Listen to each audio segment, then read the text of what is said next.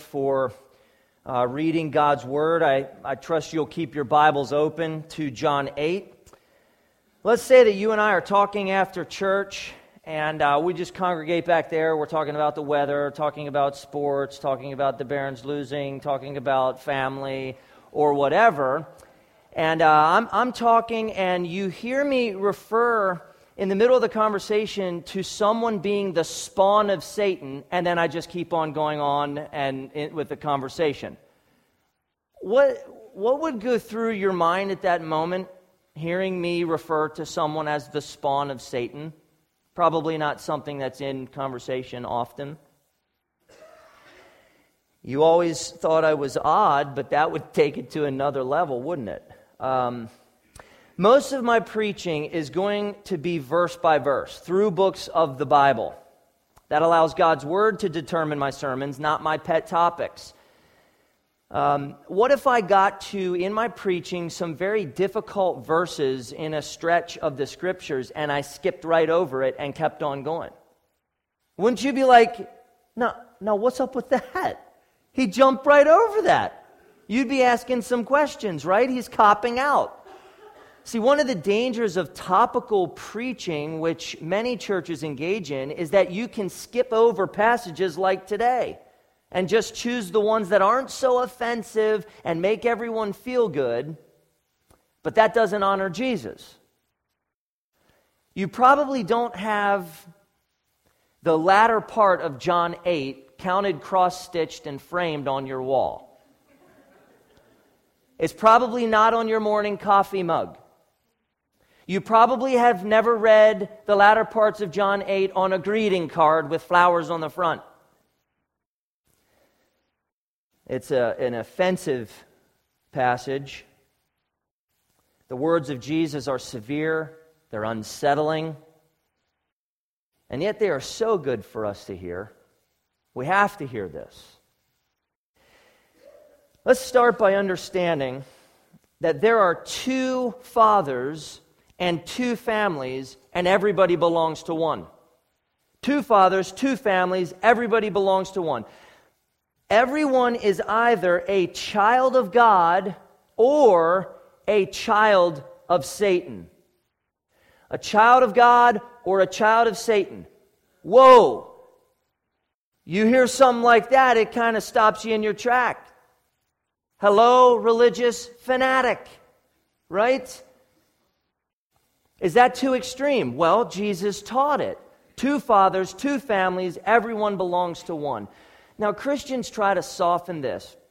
Instead of using terms like sinner or unbeliever or lost, some Christians use vague, less offensive terms like the unchurched or pre-believers or pre-Christians, none of which is what God calls unrepentant sinners.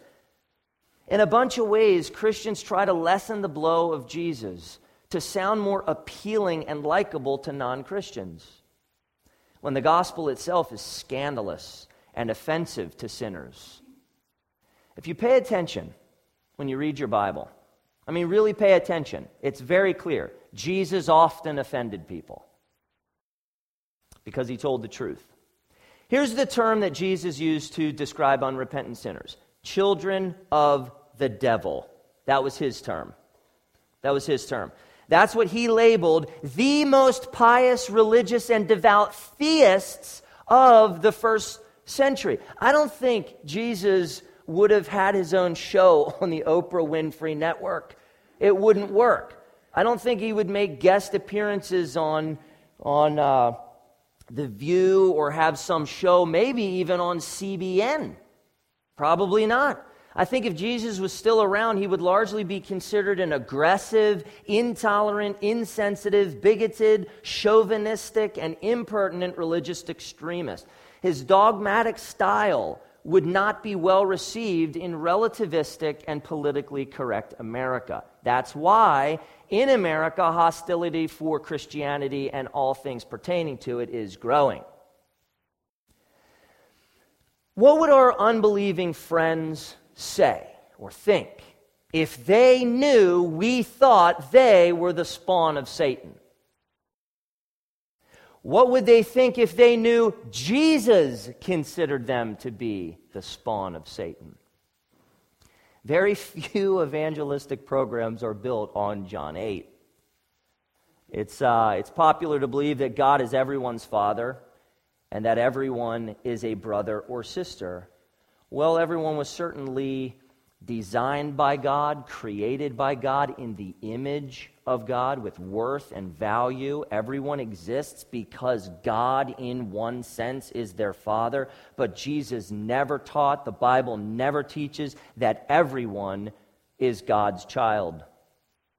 All throughout the Old Testament, Israel is God's son, separate and holy for God's own possession.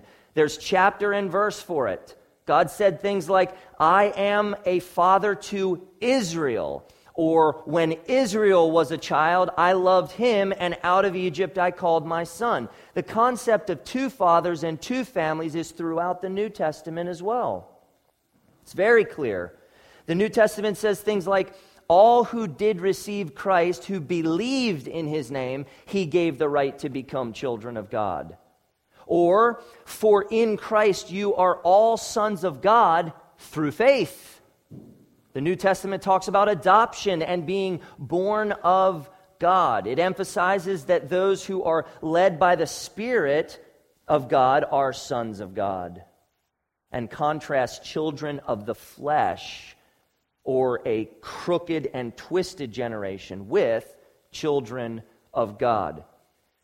In some places, the two fathers and the two families are just blatant. They're in your face. Take 1 John 3:10, for example, which says, by this it is evident who are the children of God and who are the children of the devil.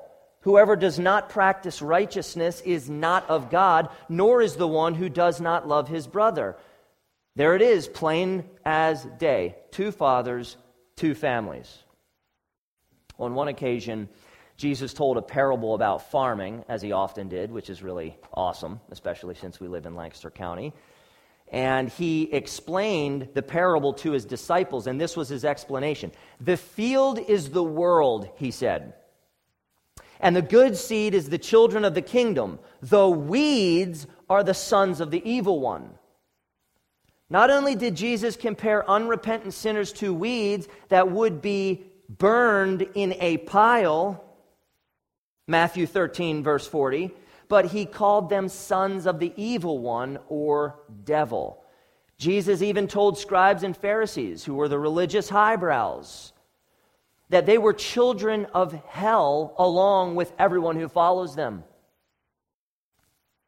Tough language, tough truth. But this reveals that for Jesus there were two fathers and two families. Before we move on, let me say this. No one is a child of God because they deserve to be. No one.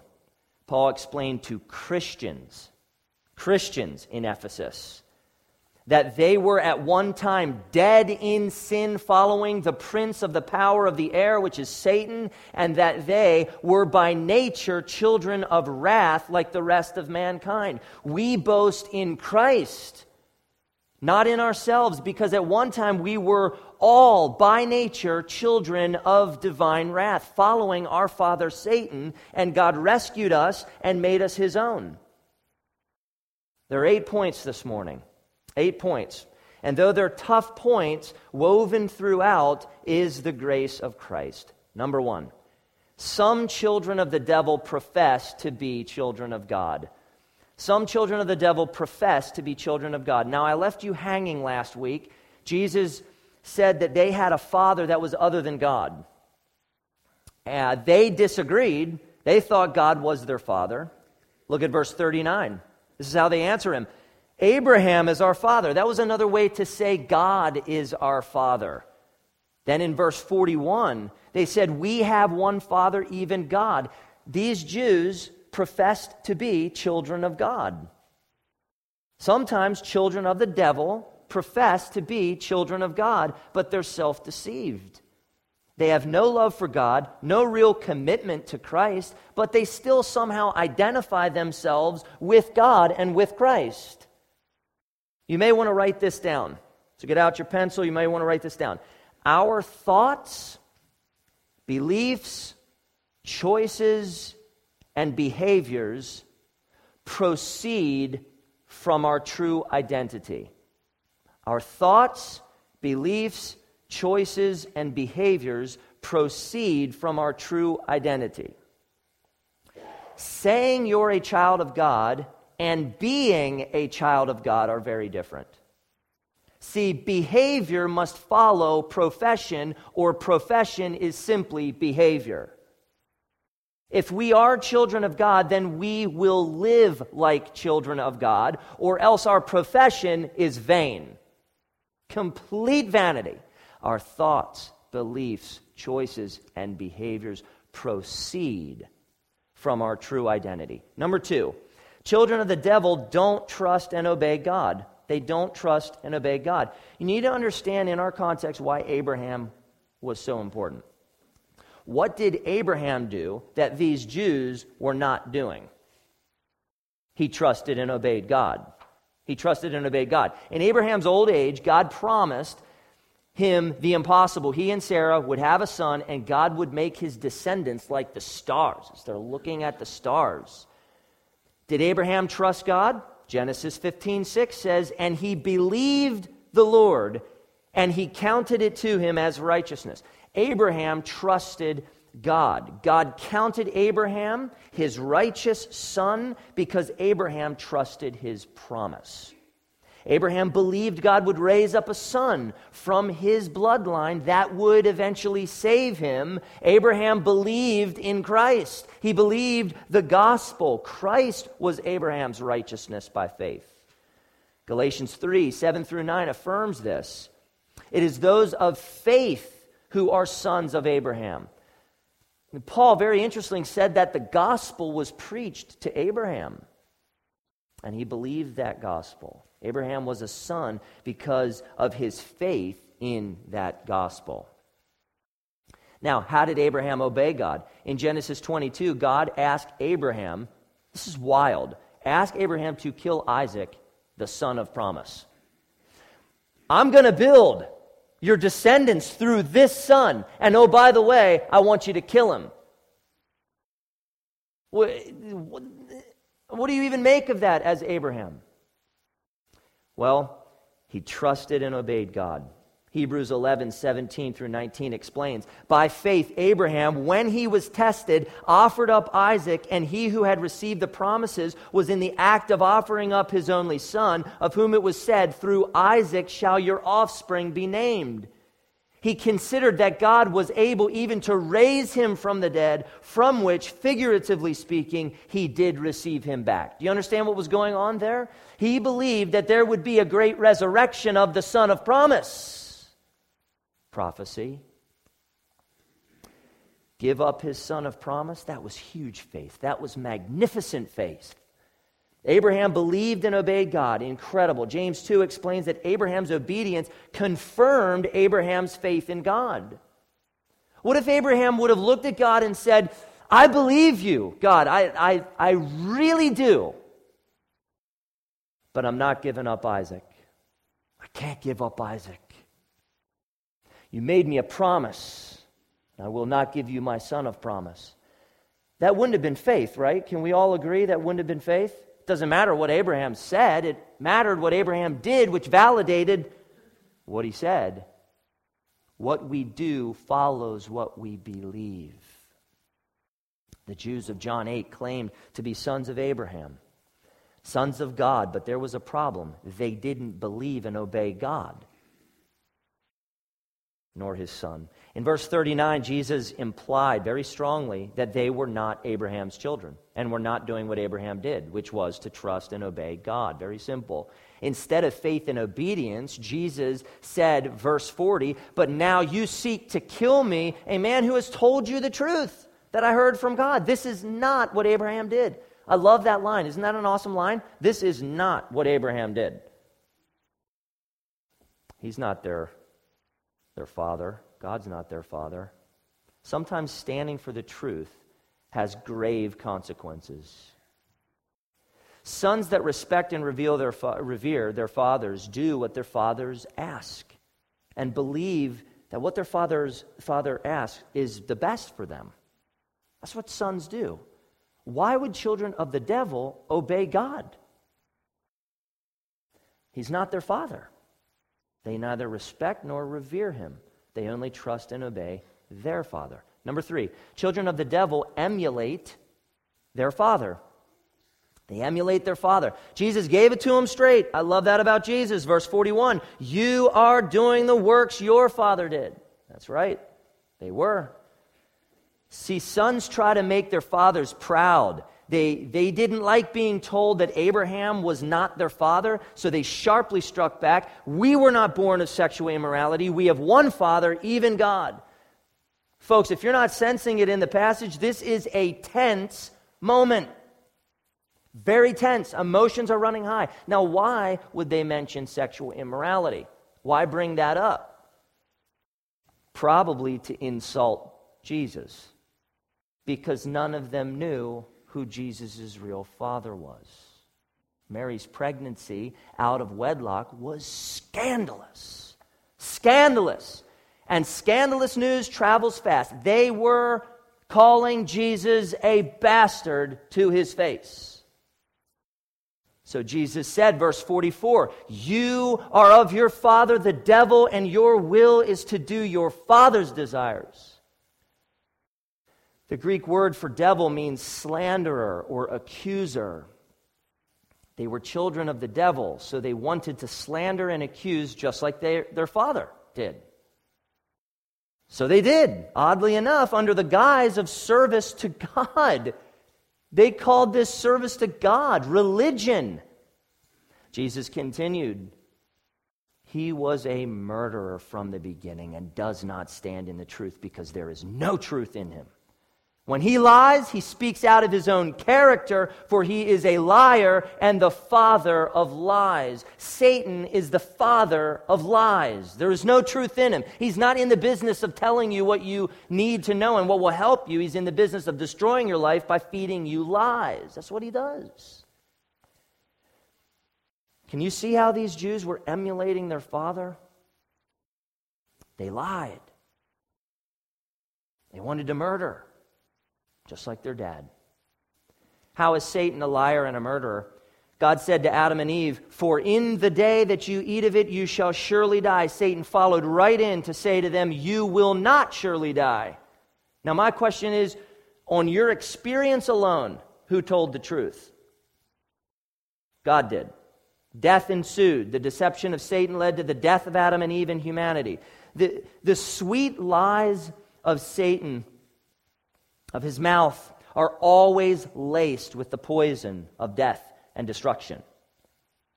Behavior proceeds from identity, and Satan's identity is deception. The Jews plotted the murder of Jesus, failed to abide in his truth, lied and accused him falsely, and spoke from their evil nature. Behavior proceeds from identity.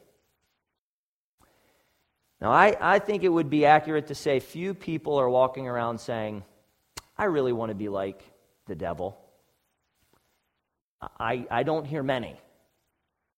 But many people live like they do.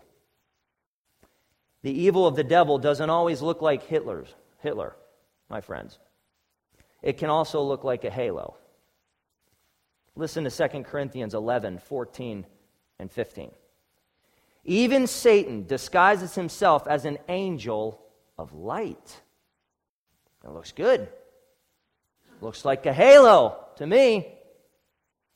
So it is no surprise if his servants, or you could insert children, also disguise themselves as servants of righteousness.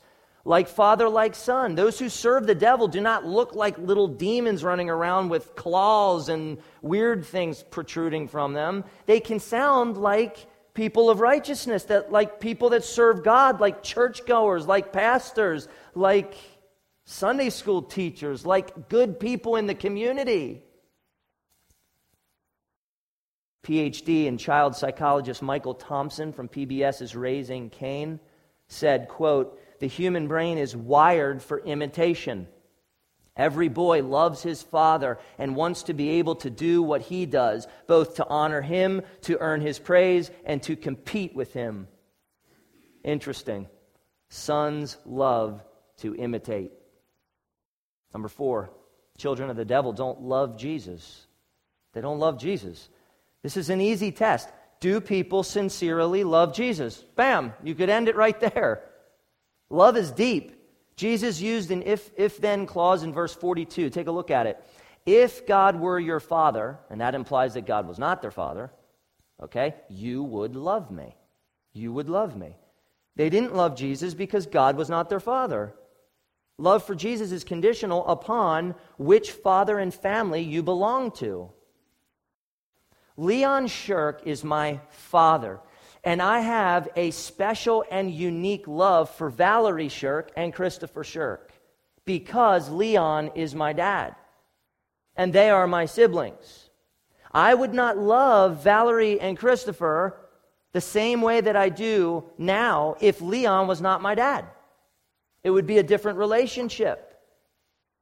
If you skim verses 43 and 44 again, it's obvious that these Jews hated Jesus. They hated his words. They wanted him dead. Children of God, think about it, don't hate their older brother who defends them and does so much for them. You're not part of the family if you hate the older brother who defends you on the playground.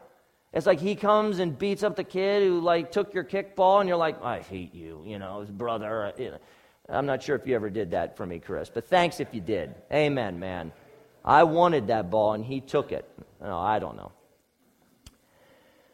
Jesus came from God with the authority of God, so to love Jesus is to love the Father. To hate Jesus is to love another father. One of the simplest and most effective spiritual self-evaluations that you can do for yourself is to ask yourself, do I really love Jesus? I mean, is that love so deep in my heart for him alone? Would I do anything for him? Ask yourself that. Would I do anything? Would I give up anything? Let me ask you, is there anything in your life that you would not immediately give up for Jesus?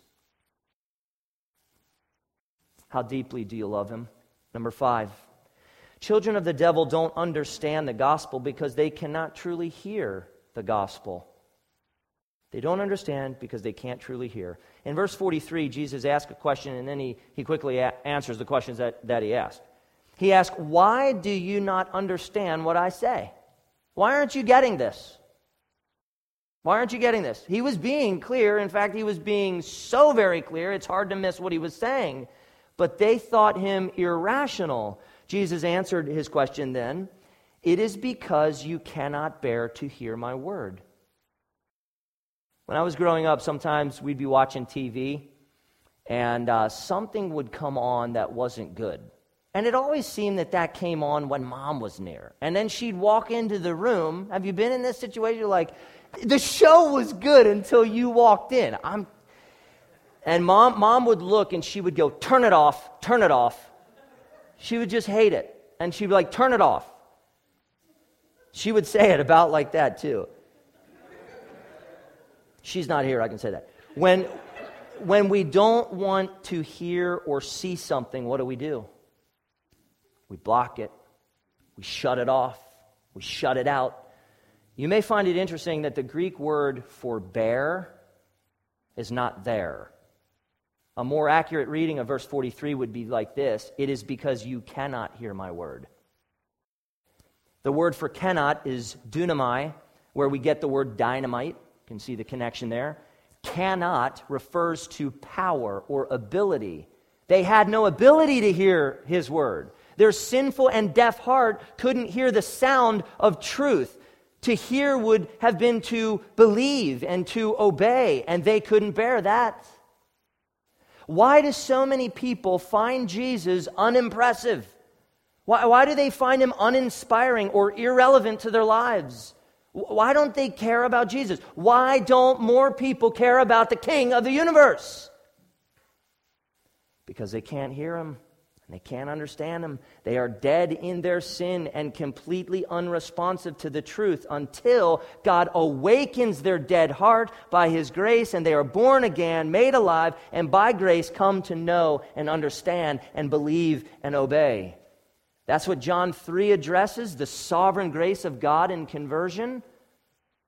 It's what Jesus meant in John 6:63 and 65. It is the Spirit who gives life. The flesh is no help at all.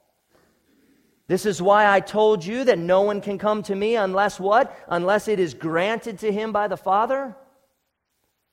Children of the devil can't stomach the word of Jesus. Children of God feast on it.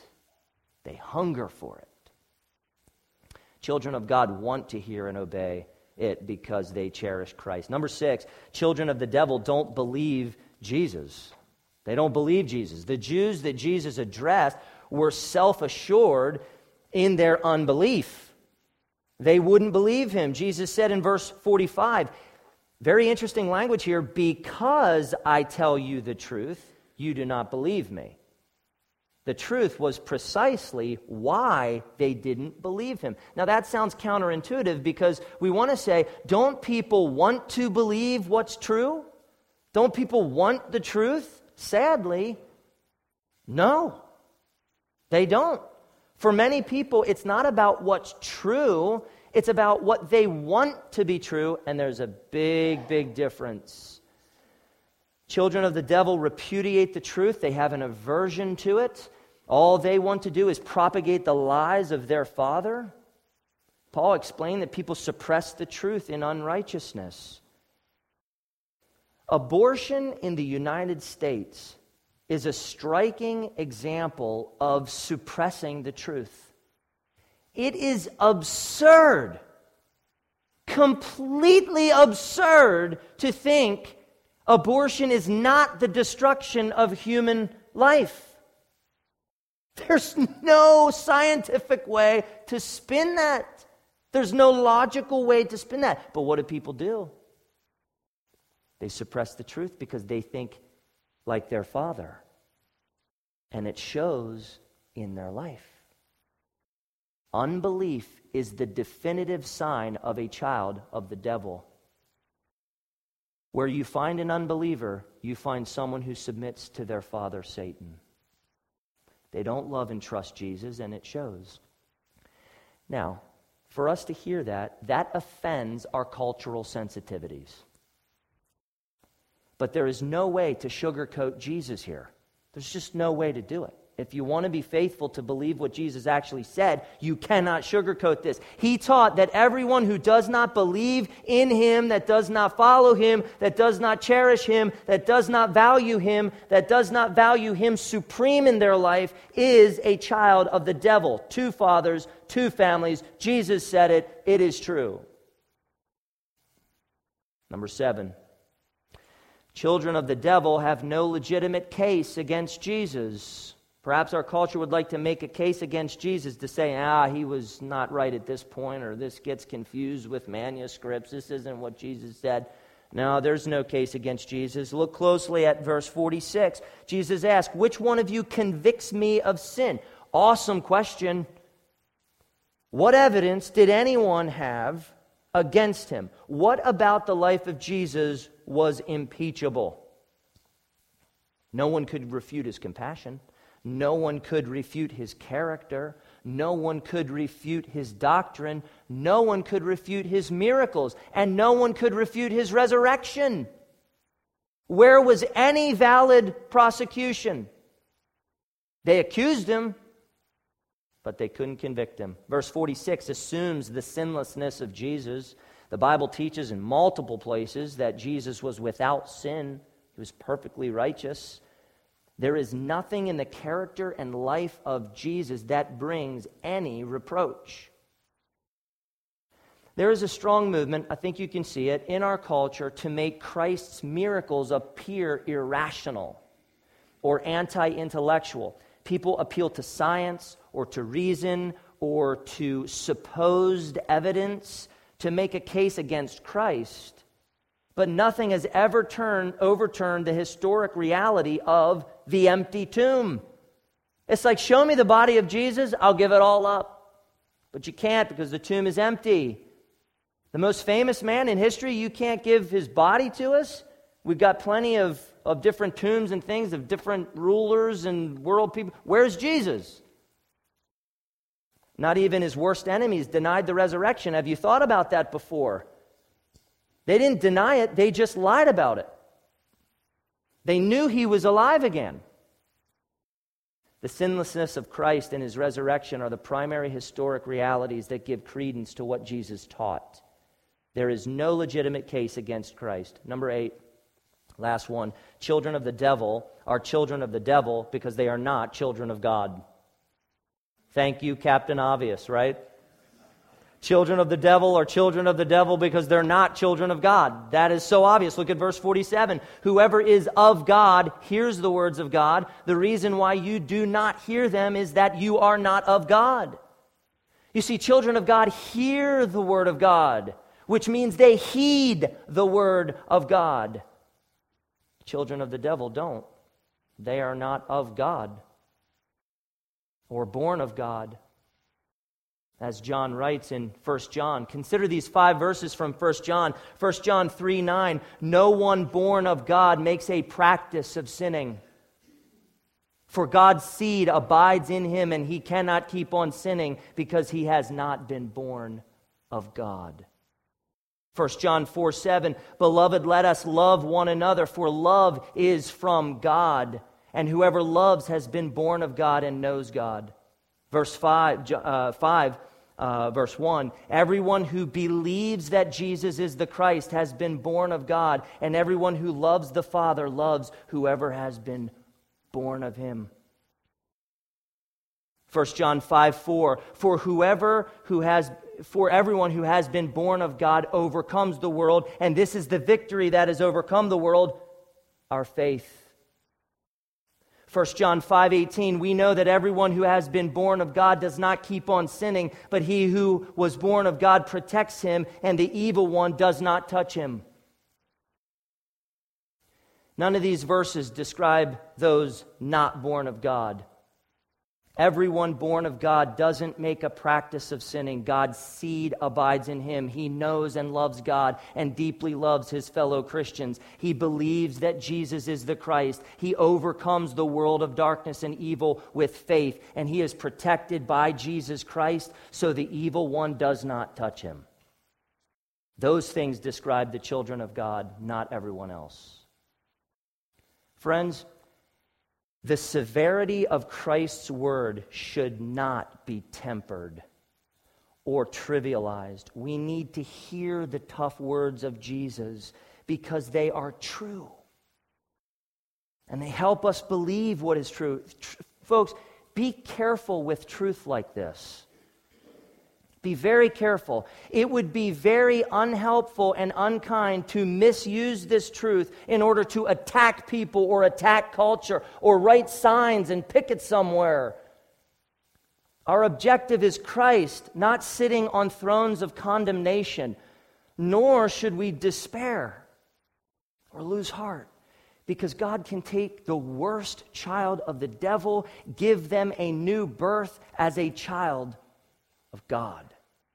God will change the familial status of anyone who trusts in his Son. We do not have to remain children of the devil. We can be children of God. Just come to Christ and trust in him. There is room, hear this very clearly, there's room for more children in the family of God. Begin with yourself. What father and what family do you belong to? How do you know? What gives you confidence that you are a child of God? Are you living the life of a child of God or living the life of a child of the devil? Listen, Jesus at this moment was not talking to children of God. So his words of strong warning, and they are strong warning, they are plea. His words were grace. Shocking grace. That's why the tone of this sermon is so severe. I'm trying to match the text and let the text preach. To preach and say what Jesus preached and said. But there's encouragement here, friends. Here are 6 brief encouragements, really fast, from the text that will help you make absolutely sure you are a child of God. And then to rest confident that you are. 6 tests. Number 1, children of God trust and obey God like Abraham did. Number 2, children of God love Jesus. Number 3, children of God hear and understand the Word of God. Number 4, children of God desire to do the will of God.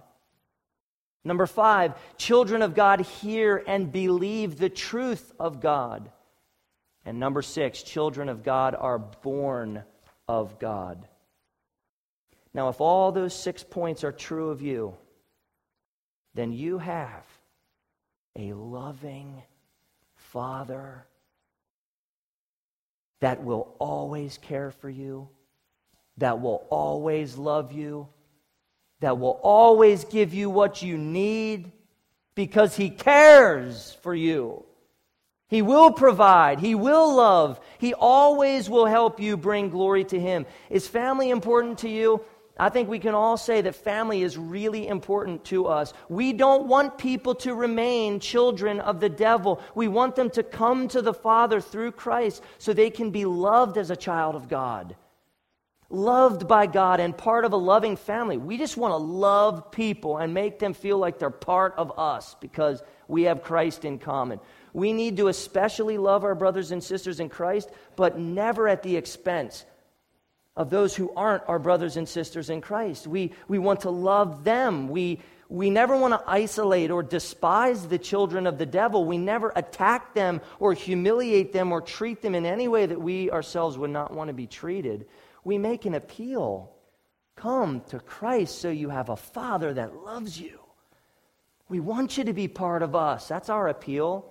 I think part of loving non-Christians is gently and winsomely helping them understand the severity of their sin, the severity of our sin, the severity of sin in general, because we all have it, and helping them to understand their familial status as unbelievers. And please don't forget, very important to realize, that the Jews who Jesus called children of the devil were Jews that believed in Him.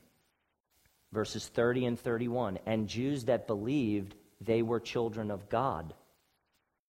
They weren't atheists or agnostics. The reality is some of your friends who profess to be Christians may actually be children of the devil, and God could use you to reach them, to help them finally see which family they belong to. We should never sugarcoat Jesus for people because we're fearful of offending them or getting up in their grill or causing an awkward situation at dinner or in a conversation.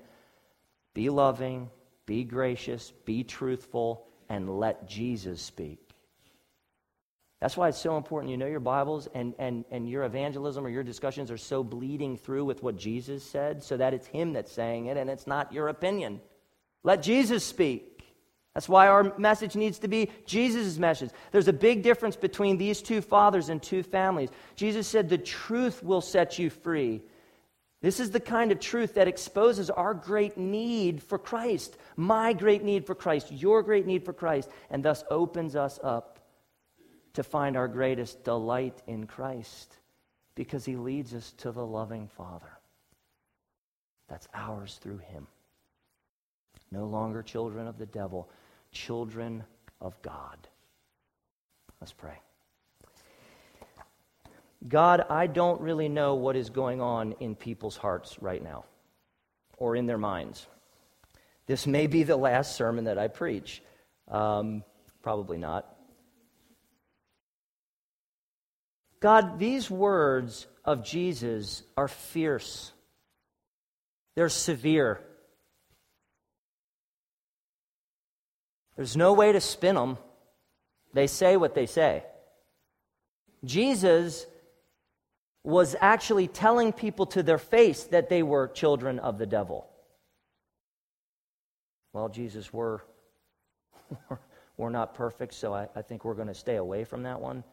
But we are going to believe what you said, and we are going to help people the best we can with the most love and graciousness that we can by the leading of your Spirit to help people realize which family they're a part of, because there are only two. Either we radically love Jesus and are children of God, or we don't, and we're children of the devil. One of two. God, there's a burden on my heart for people who don't know Christ, that they would know Jesus and so find themselves to be extravagantly loved by you, the Father. I want to see that happen. God, I pray this morning in faith. I'm asking, people are here and we're all praying together, that you would expand Jerusalem Church, grow it numerically. I'm asking for that. From people who come to know Jesus Christ, who were children of the devil, who are now through Christ, children of faith, children of Abraham, children of God, and that this church would grow through baptisms, that this church would grow through people who are seeing Jesus and his supremacy and falling in love with him and devoting their lives to him. This is a faithful church. This is a gospel-preaching church. We aren't going to skip over difficult texts. We're going to preach them as if they come with the authority of you, the Father, because they do come with your authority. And people don't like this, so I'm scared as a pastor, maybe this church won't grow because people get offended and walk out. They don't want to hear this. They want to hear a feel-good message. Well, this isn't one. And so, God, I pray with faith. I'm pleading. Would you help people to come who want to hear tough words like this, who find this message precious because they are children of God? Some of them don't even know they will be. They'll be saved because your infinite grace will impact their life and they'll be radically changed forever, but they don't know it yet. They're still children of the devil, but one day they won't be. I pray that you bless this church, that we can be involved in that. I just want a taste of that. I want to see people know Christ. I want to see people perhaps that are here that are children of the devil hearing this right now, that they know Christ. It's all about what he said. It's all about knowing him. And God, deep down, it's all about joy. We have to hear tough words. It has to get much worse for it to then get better in Christ as we trust him. So God, this isn't something I can do. These aren't necessarily the most popular sermons, but I pray that you use it for whatever will you have at this church. All things for King Jesus. Amen.